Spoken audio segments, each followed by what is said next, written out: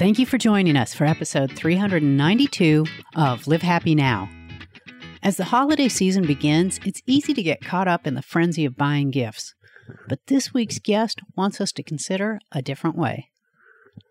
I'm your host, Paula Phelps, and this week I am joined by decluttering expert Tracy McCubbin, who is asking us to take a step back and become more intentional with our holiday shopping. In this episode, she explains how we can approach the holidays differently to create more joy, focus on giving of ourselves rather than giving gifts, and how we can shift the focus from shopping to sharing the spirit of the season. Let's take a listen. Tracy, welcome back to Live Happy Now. Thanks, Paula. I'm so happy to be happy. I'm living so happy to be back. I am happy to have you back. This is something you and I talked about the first time that we had a conversation because it became so apparent that we could use your expertise in this area. We're moving into the holiday season now. We've got Black Friday 2 days after this podcast goes up. And it's a time when their mind turns to shopping. It's like even the casual shoppers seem to turn into power shoppers. So I wanted to talk to you about some of the ways we can safeguard ourselves, our budgets, and the people who are receiving gifts from us and make this less cluttery and more practical and fulfilling for us. I love this conversation. I'm so excited to be talking about this. So let's just start with what we should start every day with, but let's start with this around holiday shopping season. Let's talk about our intention, right? What's our intention for buying gifts? Are we buying things because we feel guilty? Are we buying things because that's what we've always done? What's our intention? I like to, as a business owner, at the end of the year, some vendors that I work with, some clients that were, big jobs, my team, I like to give holiday gifts because I want to thank them for their relationship. Absolutely. It's a way for me to acknowledge, and I'm very intentional about it. I buy things that can be consumed. I don't assume that I know anything about them. My staff, they want money. That's what they need, So I try and get a little something that we have at the party. Last year, I gave them all reusable knives and forks and a little kit. So we had to eat lunch on the job. Oh, that's so cool. Yeah. So it's about being intentional. And as the sales start, and Black Friday's the mother of all the sales. Get those running shoes on. Exactly. It's about starting with, do you have a list? Are there things? Have you been waiting? You're like, our TV broke. We need a new TV. Have you been waiting for the Black Friday sales?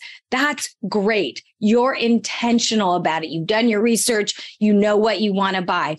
But if you just go into Black Friday and Cyber Monday and just, it's a deal, it's a deal, it's a deal, it's a deal, you're going to end up on the wrong side of buying. So it's about, before this holiday season starts, you getting intentional with why you're buying and your budget. What can you afford?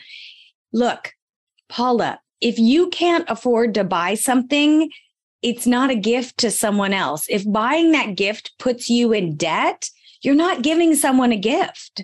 So really starting this holiday season out, like, here's how much I have. These are who I want to buy for. This is what it looks like. And we do fall into that trap and there's several different entry points to this trap. One of them is people who say we have to buy for our entire family.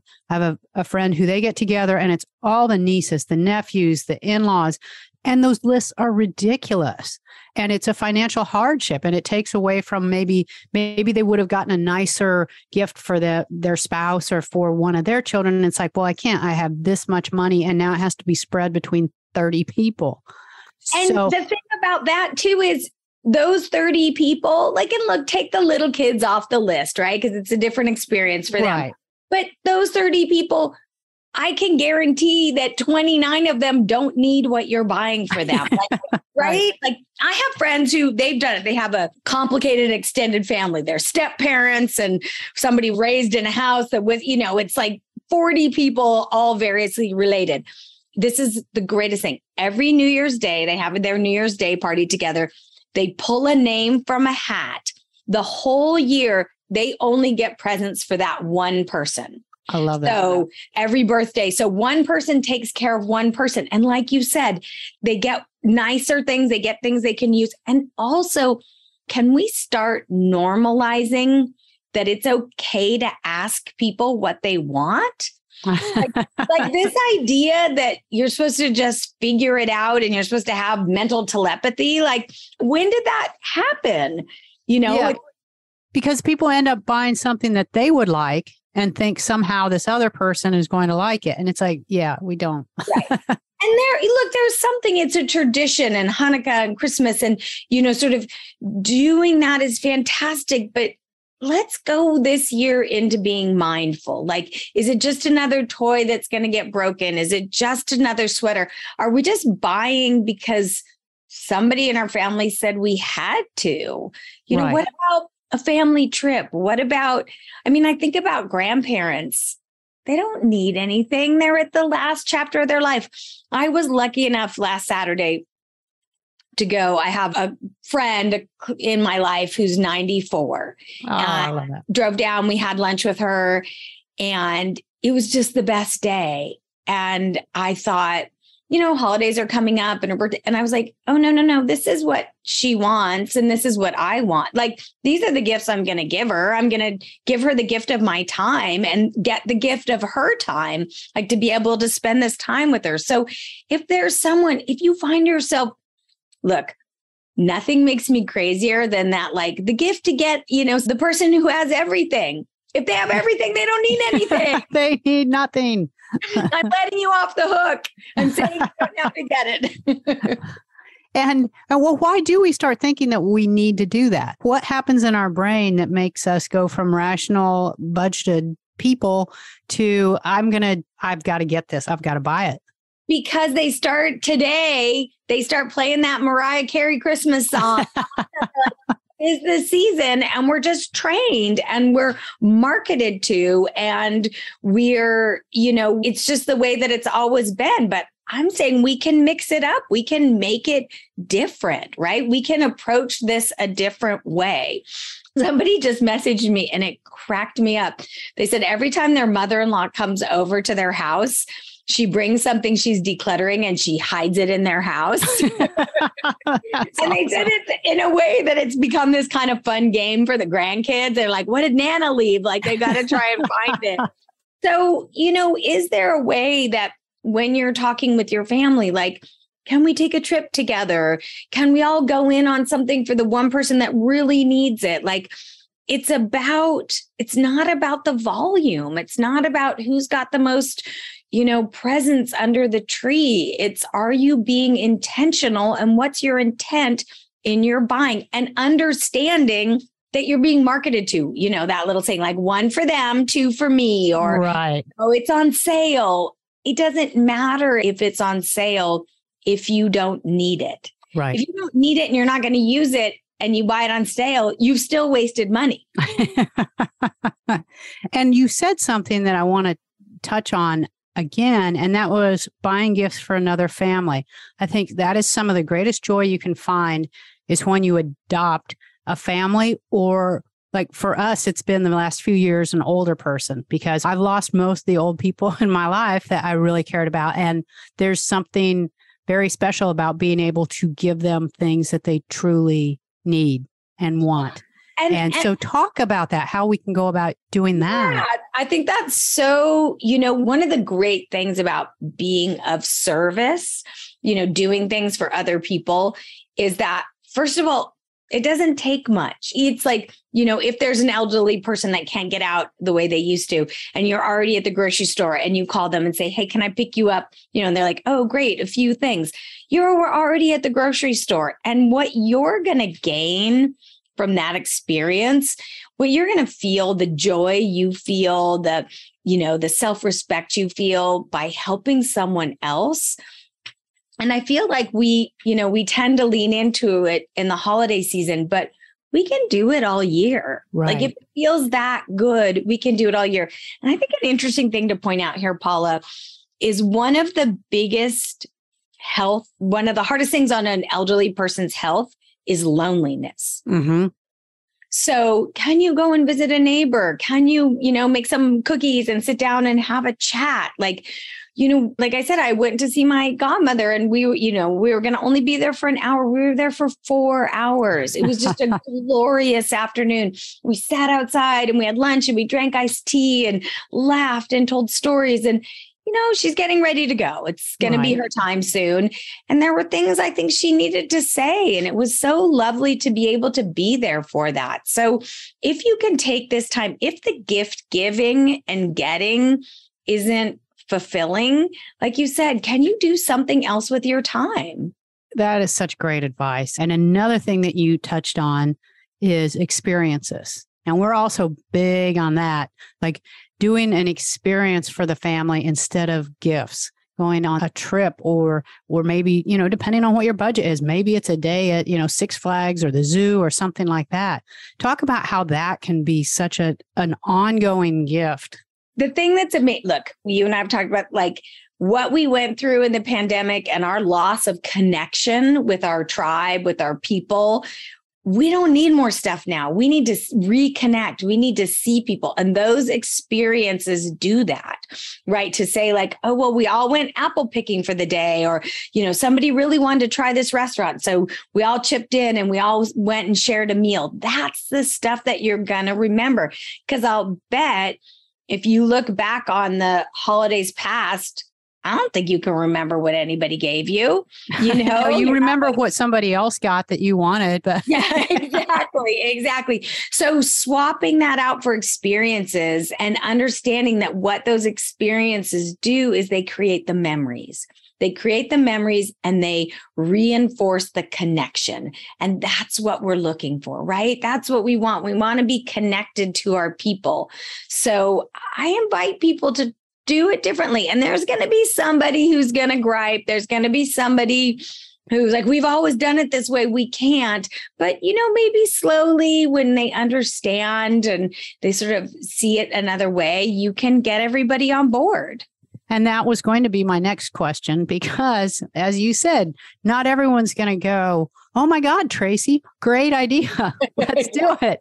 And so how, if you're the lone voice, how do you bring it into the conversation, and how do you sell this to them? They're being marketed to 24/7. How do you market our ideas? I think you let's say there's sort of 12 people in your family that you do this.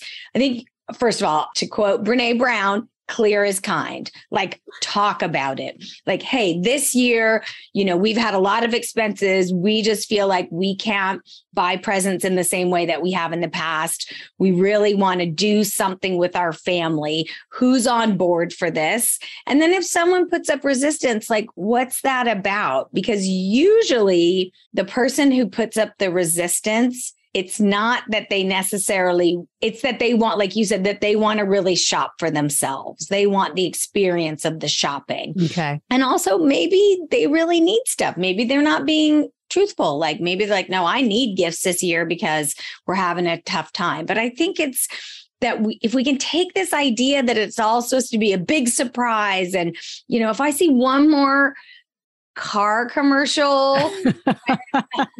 with a giant bow on it, and the husband or wife is like, how'd you know? It's like, that does not happen. First of all, I think about it too. Like, if my husband to be bought me a car, I would be like, wait, what? Like, that's why did we not talk? Do we not talk about purchases over $1,000 anymore? Exactly. That there's so much stuff with that. So I think it's starting, not going in and being a bull in a china shop and we're doing it this way, but, saying, hey, this is what I've been thinking. This is what I've been feeling. Here's where we're at financially. Because the other thing that does is that normalizes a conversation about our finances, right? Like, we're so embarrassed to say, I can't afford that.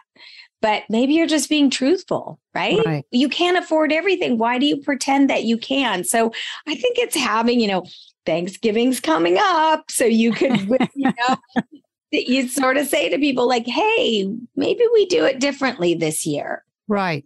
And Thanksgiving's the ideal place to kind of broach that conversation and kind of get the ball moving in a different direction. And with adults, it's one conversation, but what about with kids? Because especially like tweens, teenagers, where they're like, oh man, they want the shiniest new gadget and they want things. And there's so much pressure now to have all those things. So how do you pick up that conversation with them, and how do you approach them differently than you do, say, other adults in your life?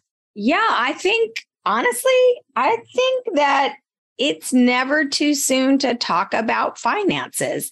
It's never too soon to say, you don't want to burden your kids with your finances, but there's nothing wrong with a conversation of like, this is what we have to spend on Christmas. This is what we've budgeted. It is not an endless, bottomless well of spending. This is what we have. So can you rank what you want in order? And if there's something that they want that doesn't fit in the budget, can you say, great, do you want to work this off? Like, can we do a trade? Can you learn that X amount of times of mowing the lawn gets you those new AirPods? I think it's a very, very healthy conversation. And studies have shown that the sooner kids have financial literacy, the more successful they are in the future.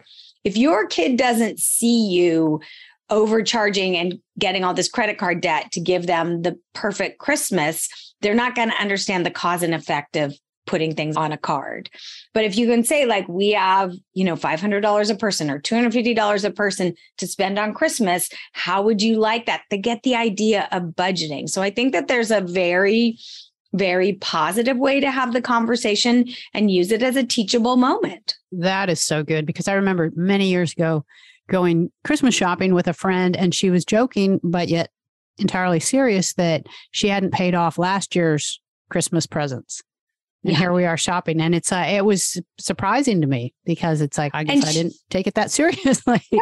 And then she's putting herself in a financially difficult position to look good for other people, right? To look like she's being generous, but she's hurting herself. And I would venture a guess that if the people in her life that she was buying gifts for knew how hard it was for her, they'd be like, don't buy me anything. Don't do that.